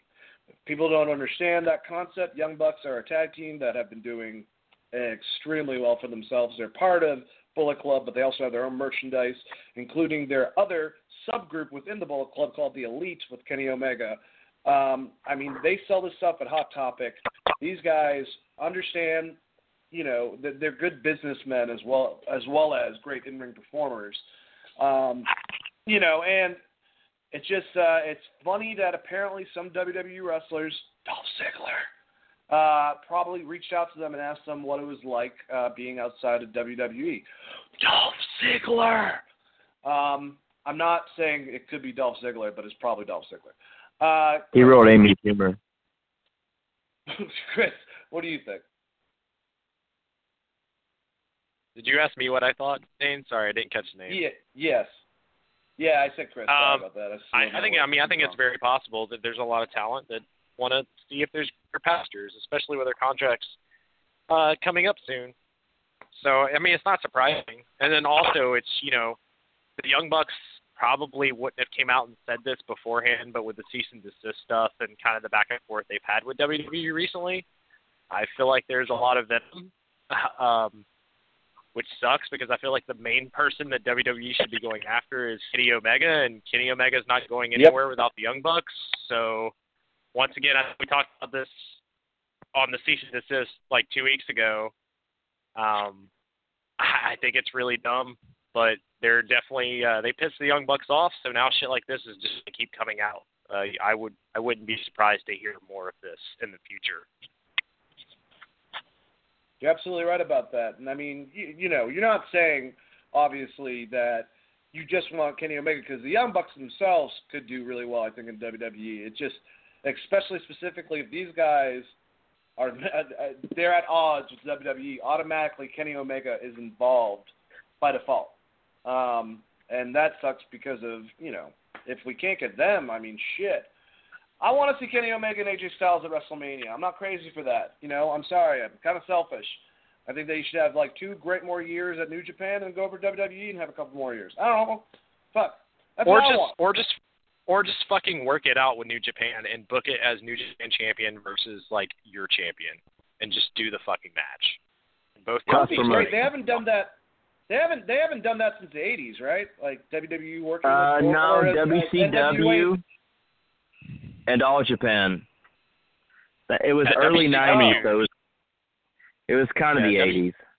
Yeah, WCW did it with All Japan quite a bit, and they would bring in guys all the time. But it's something you could easily do if New Japan was making money off of it, and Kenny Omega wanted to do it. He could totally have a match with AJ Styles. The only thing holding that back is like ego and Vince not wanting to make as much money at WrestleMania as possible. See, if I was Vince, I would be doing.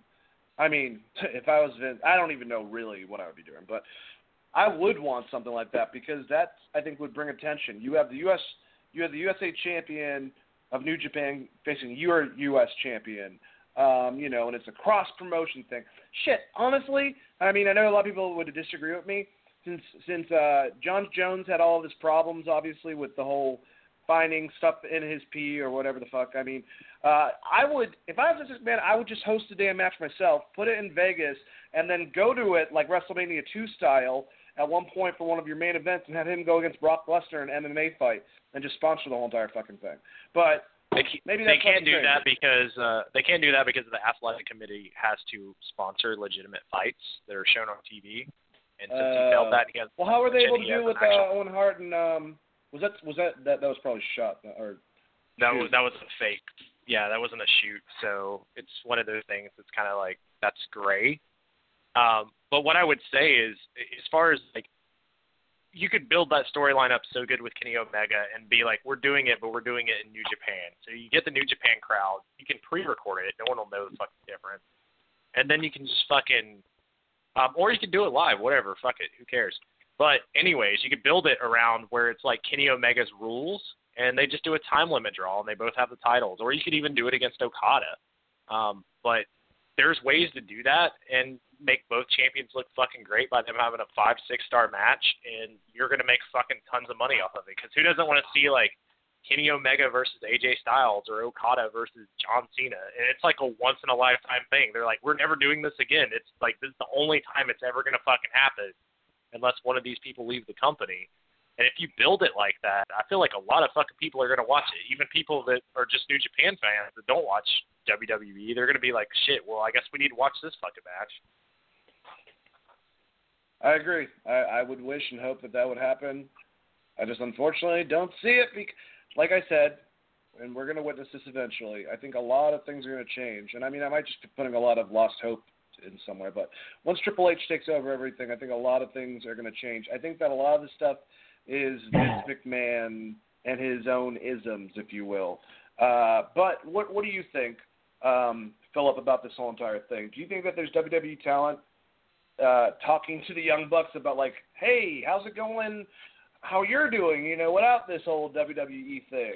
Like, do you see that happening? Well, with the power of social media, I totally think that there are guys who know them or have worked them in the past, or they follow them on Twitter or whatever. Probably ask them fucking questions. I'm sure they do.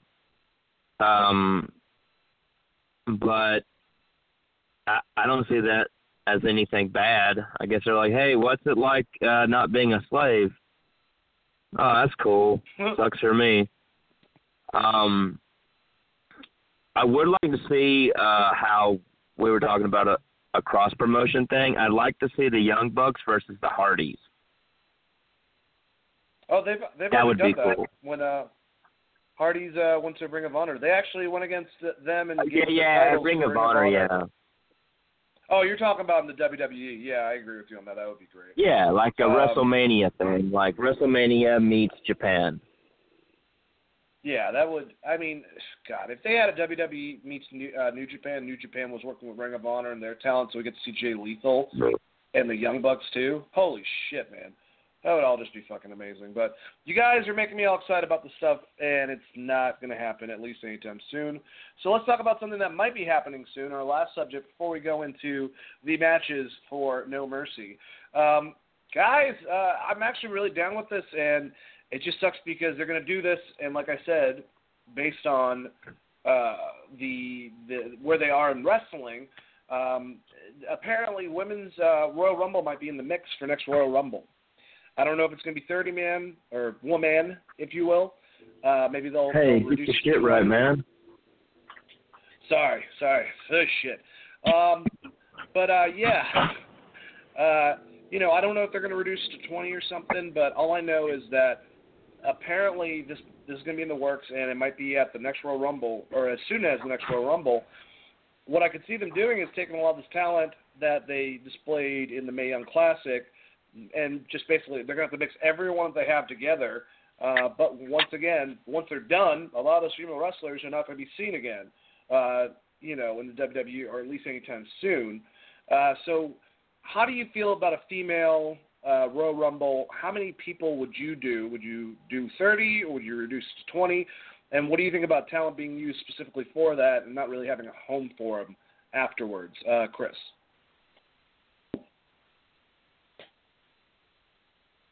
Christopher! If you're talking, you're on mute. Bro, I had to piss. Sorry.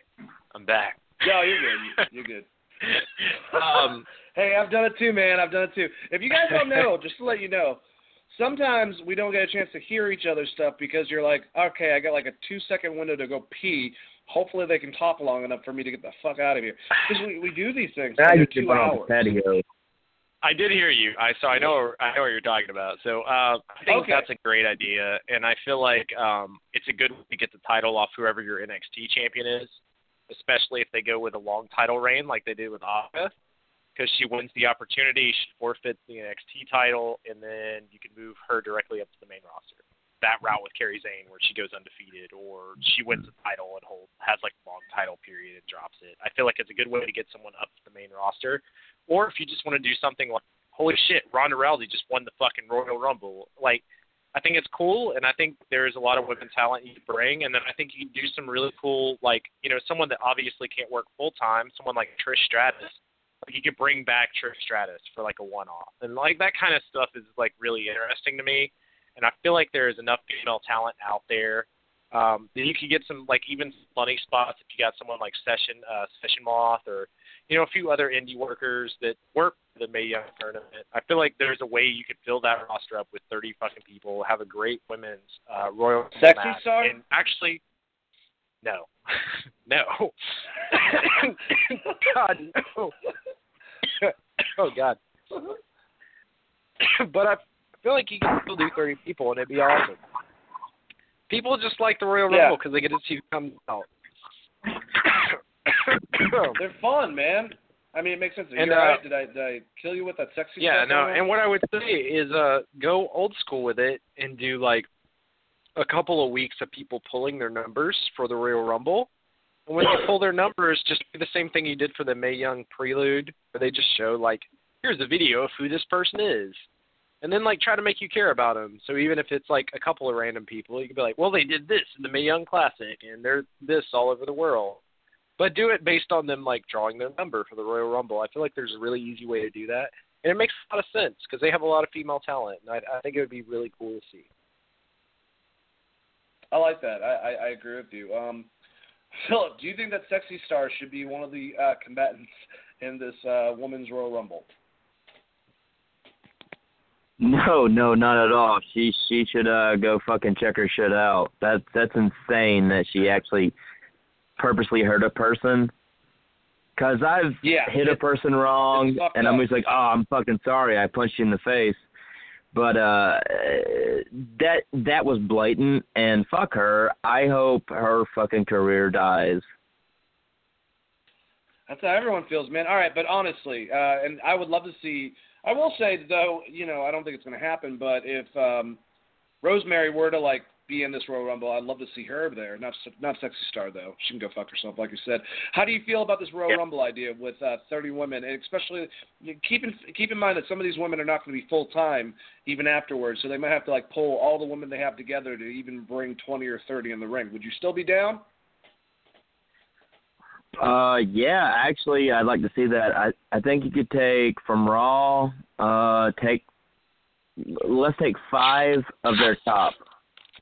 SmackDown, 5 of their top. NXT, 5 of their top. Okay. Bring 3 women from the Mae Young thing, and with 2 legends or something like that. Yeah, like Ivory and Trish. That would be awesome. You could do Jackie, or Jackie, Trish, or whoever. Yeah, exactly. Gail Kim. Gail Kim. Well, yeah, I don't think she's going to be having anything to do in a couple months with TNA. So, how about Luna Vachon? You could have her come out. I don't even know how Luna's doing. I'm sure she's fine. I think Luna. I think she might be dead. Oh, well, that's awful. Yeah, it was one of those you kind of have to, like, search for. Yeah, I think she is. And if she's not, I apologize to the Vachon family, but I think she's dead. Well, I apologize. So we could hologram her. Luna Vachon passed away in 2010. So she is she is deceased. So moment of silence for Luna Vachon. All right, there you go. Apologize, Luna Vachon. That's enough. Okay. Well, we could do the Glamazon then. She could do it instead. Anyways, what I'm saying is that Women's Royal Rumble match does seem like it would be a lot of fun. We'll find out. Hopefully this Royal Rumble, they'll try it out. I mean, that's fine with me. Take a chunk out of the thing, do a women's one and the men's one. Shit, maybe do the men's one and then the women's one, and then do the main event. I don't know. Change it up. Be a little bit daring. I'd like to see Goldust win the transgender Rumble. Oh, my God. I would like for him just to enter both, which would be fucking awesome. That would be great if Goldust showed up at both. Him and the Velveteen Dream, they're like, no, we're allowed to do the women's one. Like, no, you're not allowed to do it. What are you talking about, you crazy asses? Get out of here. All right, guys, let's go over No Mercy's card. All right, so I'm going to say a match to you guys, and you're going to tell me who you think will win the match and if the match will be good or not. kind of easy. Okay. And the first one is going to be kind of disappointing because I think this is not going to be a good outcome. We have for the Cruiserweight Championship, Neville versus Enzo Amore. God damn it. I understand what they're doing, and they're smart for doing it. Enzo has helped out 205 a lot with the ratings as far as, being watched on the network. So the exact plan is working. The fact that I think that Enzo Amore is about to beat Neville for the fucking Cruiserweight Championship is crazy. And only if he doesn't beat Neville, it's because they want to prolong this and eventually, have him beat Neville. So no matter what, it's probably going to be Enzo on top over one of the greatest in-ring wrestlers in the fucking WWE. So I don't see it. I think personally Enzo's going to fucking win it. Unfortunately, I think the match is not going to be that great. I don't even think Neville can get that good of a performance out of Enzo, unless he's been really taking his vitamins and saying his prayers and all that shit. Chris, do you agree with me? I honestly think this might be a good match, and I'll just go on a limb and say why. Like, Neville is going to work a really, really slow style in the ring, and then you're just going to get Enzo hitting his, couple high spots. And then, Neville's going to finish him with probably the Tequila Sunrise, which I think is his finisher. Or Rings of Saturn, right? Rings of Saturn? Yep. I'm assuming that's probably what's going to happen. But I don't think it's going to be as bad of a match as people think it's going to be. I think it'll be better. I feel like the problem with Enzo is that he was working with people that were so much bigger than him that it wasn't believable. And now that he's kind of working more with smaller guys, his matches haven't been as bad. And I feel like Neville will plan this shit out way ahead of time. They'll have a good match already planned. They've probably been planning this match for couple weeks at least. So I feel like it'll come out pretty good. I don't think it's going to be one of the better matches of the night, but I don't think it's going to be the drizzling shits either. Okay. Well, I'm glad that you're being optimistic.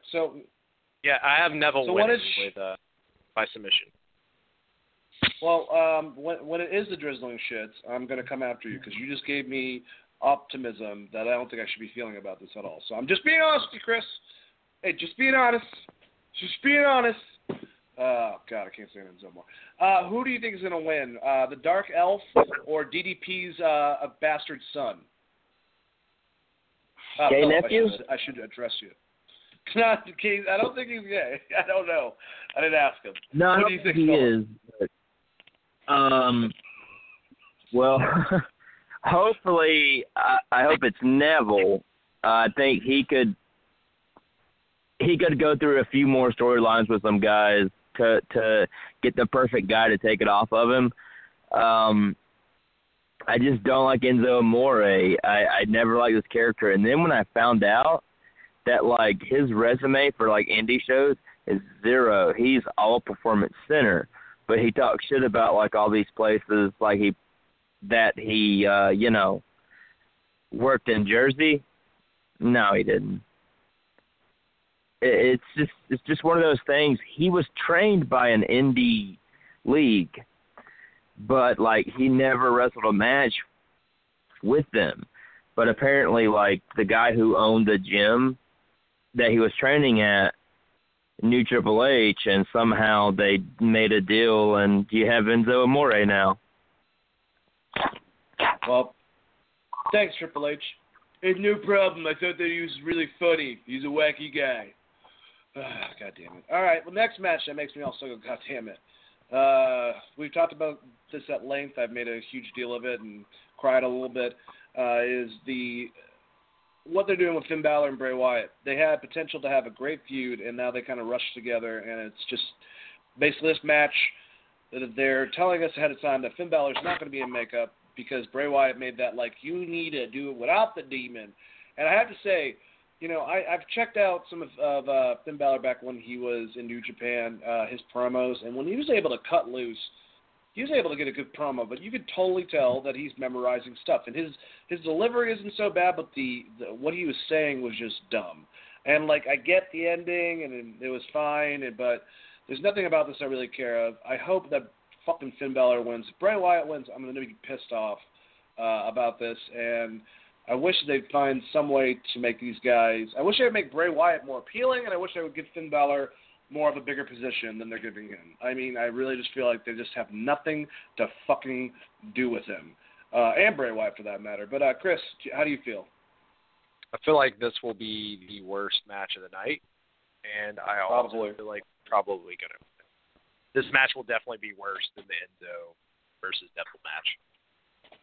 Oh, God, don't say that, man. Oh, wow. Do you feel that way, Phil, too? Do you think that it's going to be that bad, or do you have some hope and some optimism for Finn Balor and Bray Wyatt's match? I want to be optimistic because it's two supernatural kind of gimmicks going against each other. The only problem is I think they're still trying to make Wyatt the Undertaker. They're pushing him, but they're not really pushing him. And I think they're trying so hard to get something like some kind of niche with this gimmick. And I'm like, well, you've gave him so long. It's like, how about you give it to Finn Balor, who is a different kind of demon? It's just demon versus demon, but I don't know. I like Bray Wyatt, but it's just we're not getting what we need with him as a character. Like, I get it, he's a fat Aquaman, but like, let his demon powers go into where he's basically the Undertaker. He's a fat Jason Momoa. We get it. I want to elaborate on being a fat Aquaman. I want to elaborate on why I think this match is going to be bad. They're going to gimmick this match because they took Finn Balor's powers away, so now I feel like Bray Wyatt is going to have all the power, and they're going to do some stupid gimmick, and that's going to be the match. It's going to be like, here's another stupid Bray Wyatt gimmick. And I'm going to hate it, and it's going to be awful. What I would like to see is that, they do the match normal. They have a decent match or whatever. I didn't think their last match was that bad. I agree with you. I mean, all of us can remember WrestleMania with fucking Randy Orton and Bray Wyatt and just go, what the hell was that? But if they were to do a spot, and they're probably not going to do this at all because it would be awesome, that where Finn is wearing, glow-in-the-dark, whatchamacallit, and Bray tries to go and do one of his teleports, but when the lights go out, he's right there, and he grabs Bray, lights go right back on, and then, it goes from him being the demon to being normal like that type of effect, and then he beats the shit out of him and ends him. You could do this right, but they're probably not. They're probably going to do exactly what the hell you're thinking they're going to do, and that's what they do, And the thing about Bray Wyatt, he's not the fucking Undertaker. He doesn't remind me at all of the Undertaker. There's not, like, I don't understand. I think WWE's doing that, but don't. Look what you did with Dolph Ziggler, basically, and now you're making him make fun of Shawn Michaels, but, like I've said in the past, you will have a guy that comes along, AJ Styles, that becomes the heir apparent to Shawn Michaels, but doesn't try to actually be Shawn Michaels. He's his own guy. He might be influenced by him. Undertaker, you're never going to get another Undertaker. Aleister Black is your best bet, and Triple H set it up perfect that you're probably going to fuck it up, Vince, once it comes to Maine. But still, don't push that concept on anyone. Okay, Roman Reigns is not the next Undertaker, Bray Wyatt. Bray Wyatt's more close to Raven. He's more close to Jake the Snake Roberts. He's more close to that style of concept. Well, he's Max Cady from Cape Fear with powers. Exactly. No, perfect concept. It just aggravates me because I do like both these guys, and especially Finn Balor, and I want them to see him, just treated better. I mean, they're still on the main pay-per-view. I get that. But I'm just saying that it should be better than it is. All right, we're going to spit these up pretty quickly, guys. I just realized it's 8:45. Wonderful. Let me ask you, Intercontinental Championship, is Jason Jordan going to beat The Miz? I think they're actually going to put the title on him. And, the way they're building him, I actually do like what they've been doing with Jason Jordan for the most part, other than the Kurt Angle shit. I like his in-ring work. I would like to see The Miz chase after Jason Jordan, but who knows? They might just have Miz beat him from the Miz Taraj or whatnot and then retains the title. But I'm going to go on a limb and say Jason Jordan's going to win. What do you think they're going to do, Chris? Miz is going to win. Only because did he beat Honky Tonk Man's streak yet? Because if not, then Miz is nope. Okay, so Miz is You're going to right. win because they want to give him that talking point, and then when Jason Jordan finally beats him, it'll seem like a bigger. I do think Jason Jordan is going to get the Intercontinental title at some point. I just don't think it's right now, and I feel like there's a lot of ways to swerve that match just because of the Miz Taraj. But also, like, I don't think it's necessarily the best idea to take the title off Miz. Unless you're going to throw Miz into the main event picture, I feel like it's kind of dumb to take the title from him because he's the most over person at the Intercontinental level that they have. So He's one of the most over people that they have, period. I mean, the reaction he's able to get out of the audience, they're not bored when he's there, and we all agree with that. But what do you think, Phil? You got The Miz, Jason Jordan for the Intercontinental Championship? Well, obviously it could go two ways: Jason Jordan winning or The Miz. I would like to see The Miz surpass Honky Tonk Man because I hate Honky Tonk Man. Me too. Yeah, his fucking shoots are dreadful. He's an Plus, asshole. like, one of my uncles is a big Honky Tonk Man guy, and, like, would be like, he was Intercontinental Champion with this, and I was like, yeah, well, fuck him. He sucks. He's just Jerry Lawler's bitter cousin. He is. But, Oh, shit, he is. Oh, yeah, he is. But I see The Miz winning so they can surpass the Honky Tonk Man. I want to see that, but I also want to see Jason Jordan, you guys who are probably right. is now Jason Jordan, who is now a singles wrestler. Now he's got the tutelage of Kurt Angle in his bloodstream, and I think they could have him win it or have him lose this one. Let Miz's Honky Tonk Man shit go to where it needs to go, then have him win. Also, did you guys see the meme that was Kurt Angle and Charmel, and it then showed a picture of Jason Jordan? I was like, I got all nerd about it, and I was like, well, he would be like 13 now. You know, I was like, he'd be like 13. That doesn't make sense. Jason Jordan's like 30. All right, so these two I know, I mean, I care about them to some extent, but I want to get into the meat, of this whole entire thing. So we're going to do the Raw Women's Championship match and the Raw Tag Team Championship together. So we have Alexa Bliss going against Sasha Banks, going against Bayley, going against Nia Jax, going against Emma for the Raw Women's Championship, and then Shield, without the D, Dean Ambrose and Seth Rollins versus DeBar, Sheamus and Cesaro versus, I believe, maybe it's just the two of them, but I thought that the brothers were a part of this too, but I could be wrong. It's on my website saying that, no, the Good Brothers, the club. I thought they were part of this whole entire thing, but I guess I'm wrong. Dean Ambrose and Seth Rollins versus Sheamus and Cesaro, and the women's match. Who do you think is going to be the winner, Philip? For the women's, which is that a 5-way? Yep. Alexa Bliss, Sasha Banks, Bayley, Nia Jax, and Emma. Sasha Banks or who's the Harley Quinn chick? Alexa Bliss? Yeah. The current champion? Either one of the... Huh? I could agree with that. I don't think they're giving it to Bayley. I honestly think it's going to be either Nia or Alexis myself. What do you think about Dean and Seth Rollins versus Sheamus and Cesaro for the Raw Tag Team Championships? They're going to have Rollins and Dean go over, give them a couple months of a good reign, and then lose them to probably Sheamus and Cesaro. Or the Hardys. I hope they make like another tag team with two wrestlers that are normally singles competitors instead of using their tag teams. That'd be good. What do you think, Chris? How do you feel about the women's match? How do you feel about the tag match? I feel like Alexa Bliss is going to retain with a pinfall victory over Emma. Nia Jax will probably squash Emma and then get taken out by Bayley and Sasha, and then Sasha and Bayley will argue outside while Alexa still win.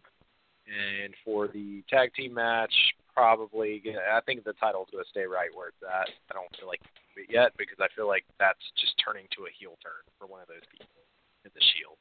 So I feel like that's when you See, and I hope that it's Seth that goes heel because I like him better as a heel, and I think that would make Dean go more unhinged, and I would prefer a crazy-ass Dean Ambrose than a fucking, nice...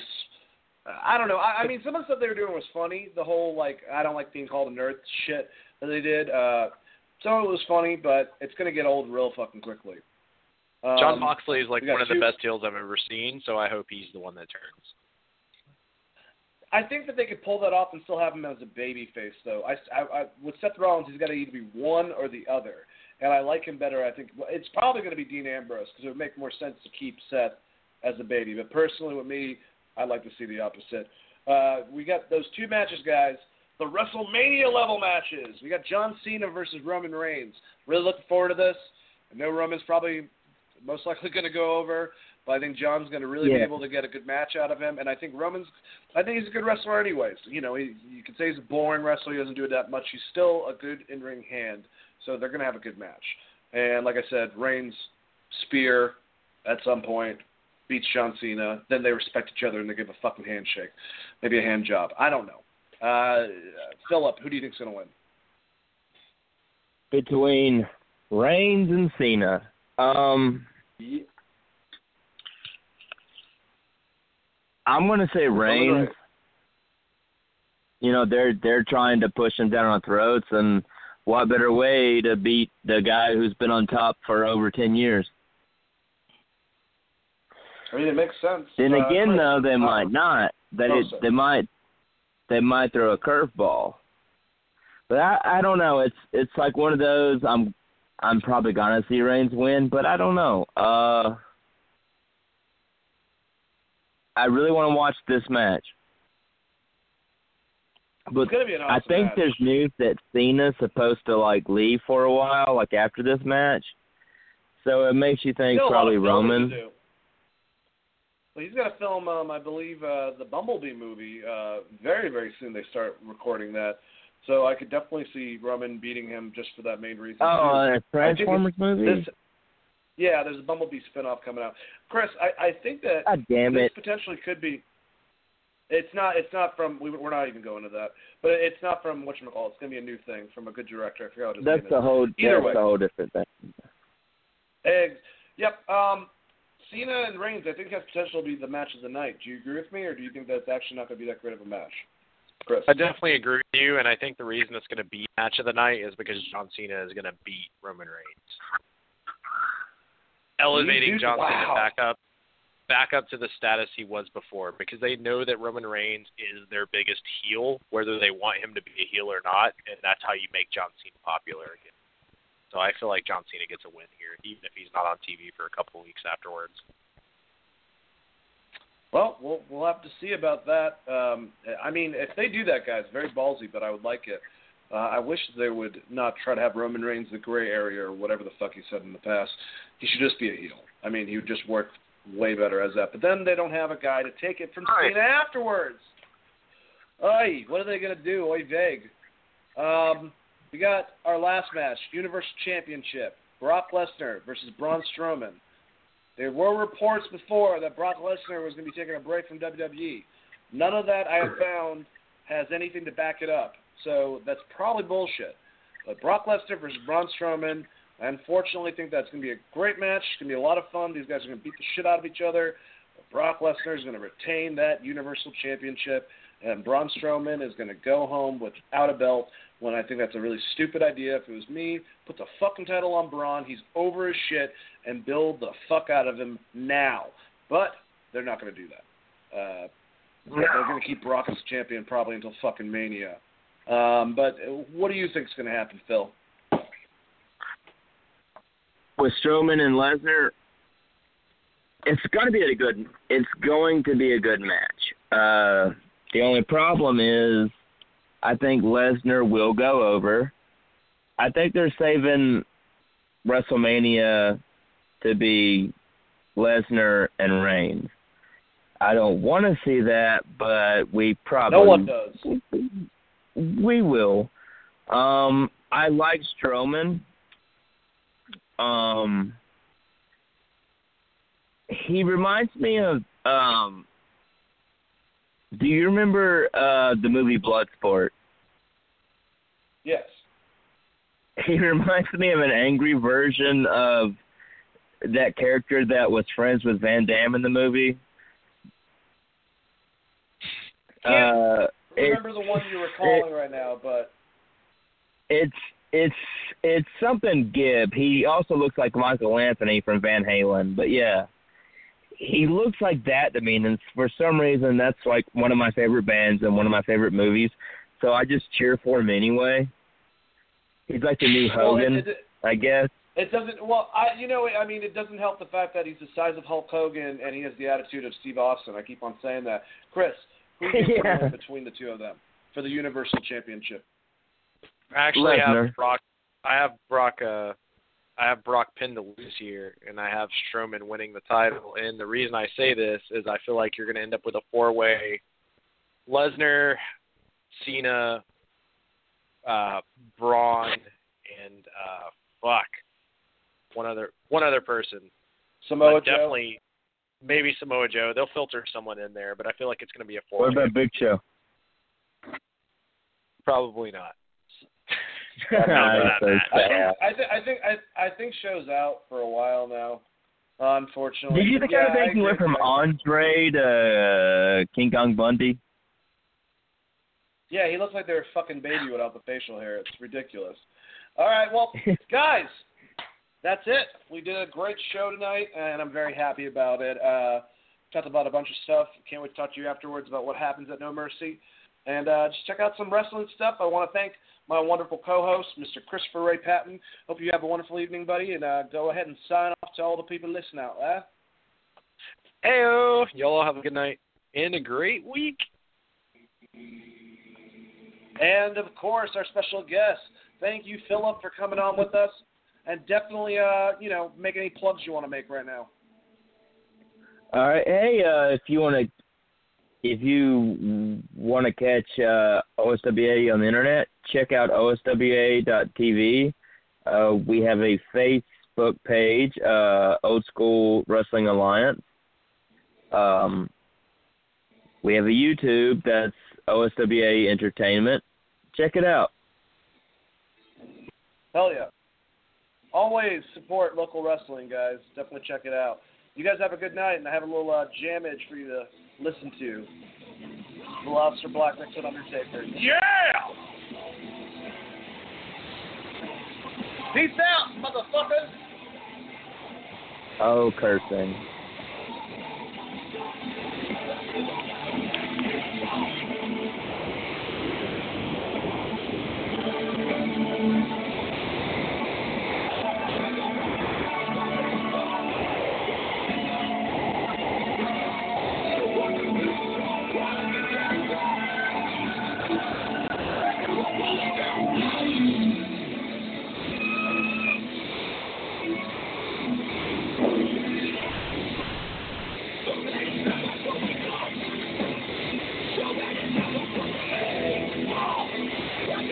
You've been listening to Geek 5.